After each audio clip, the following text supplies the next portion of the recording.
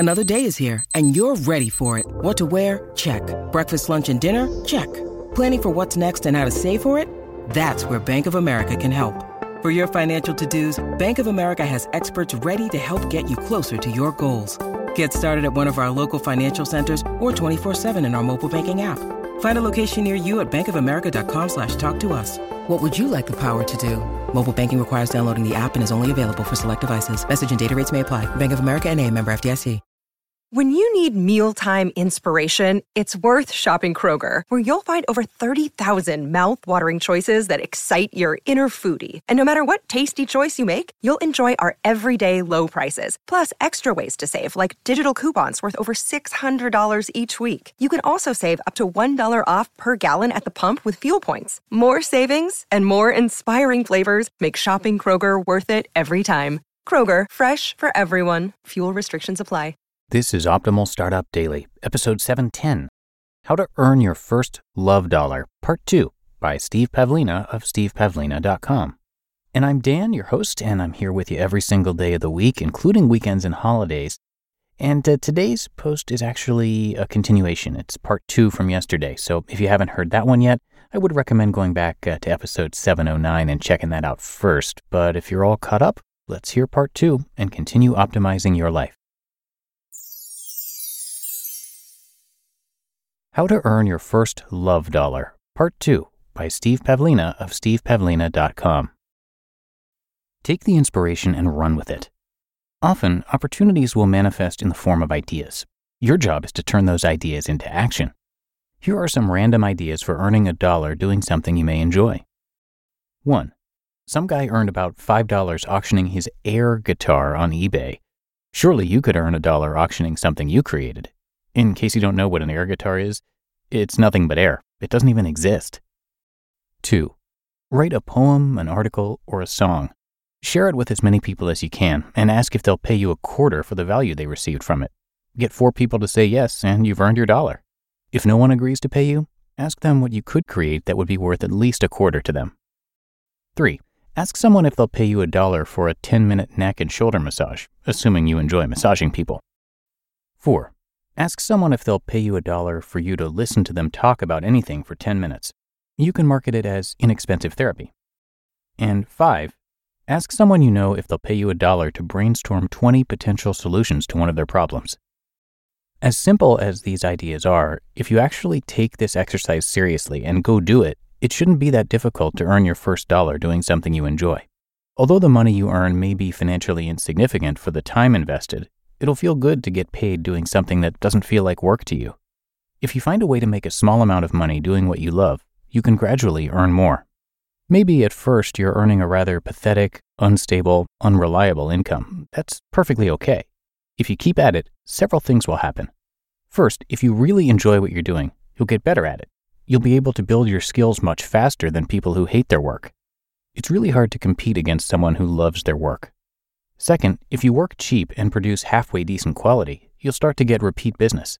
If you can give a good $1 massage, it's a safe bet that your happy clients will come back and request another, even if they're just friends or coworkers. A 50-minute Swedish massage at a decent spa in Las Vegas typically runs about $150. $1 for 10 minutes is a real bargain.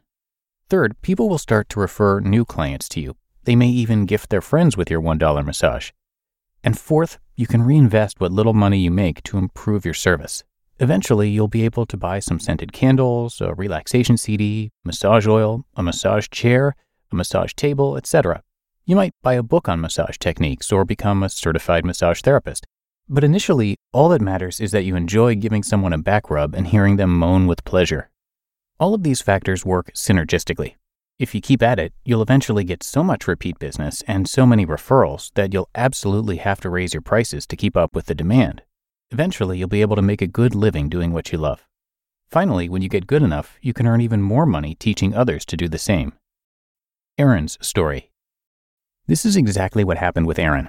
A few years ago, she began doing psychic readings for people, just for free at first. The feedback was very positive, so she started offering her readings via her website. She didn't earn a lot of money at first, but her prices were low for her skill level, so she was able to attract a steady stream of clients. After doing readings for a while, Erin's early clients began booking their second and third readings, and they also started referring their friends and family to her. Erin started getting more clients than she could handle, so her waiting list began to grow. Eventually, Erin began hearing complaints from clients who didn't want to wait so long to get a reading, so she raised her prices to restore balance.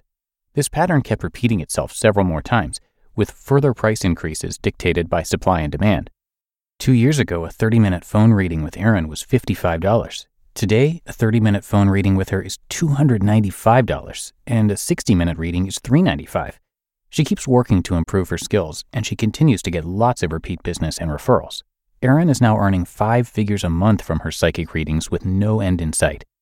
When I first met Erin in 1994, she was working as a secretary for $9 an hour. Even then, she was very psychic.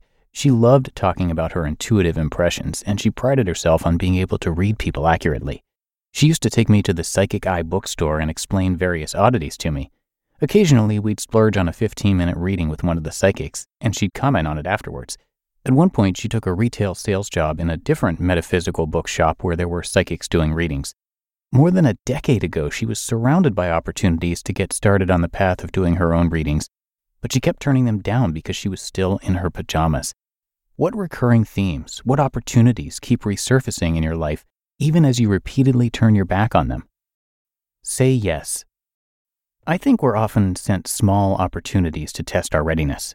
If we block those small opportunities, we're broadcasting that we aren't ready to receive the bigger ones yet. Say yes to small opportunities to receive love money, and bigger ones will surely come your way. Sometimes we get so wrapped up in what we're already doing that we don't allow ourselves to receive the golden opportunities that come to us. We don't answer the knock because we're too busy paying attention to what we already have, instead of noticing the arrival of exactly what we've been longing for. Don't make the mistake of intending what you want and then rejecting it when it arrives, especially if that first package is smaller and less exciting than you'd like. Prove to the universe that you're willing to receive the small package with love and gratitude, and bigger opportunities will soon follow. If you fail to accept the small packages, you're telling the universe you aren't ready for the bigger ones. That first dollar of love money is more important than you think. Don't downplay its significance. Don't tell it you're too busy. Don't slam the door when it asks to come inside. Treat that love dollar like royalty. Prove to it that you'll be a good host for its thousands of friends. What can you do within the next 24 hours to earn $1 from doing something you love? If you're already doing work you love, how can you earn an extra $1 from doing something else you love but have never been paid for? How can I earn an extra $1 from exercising?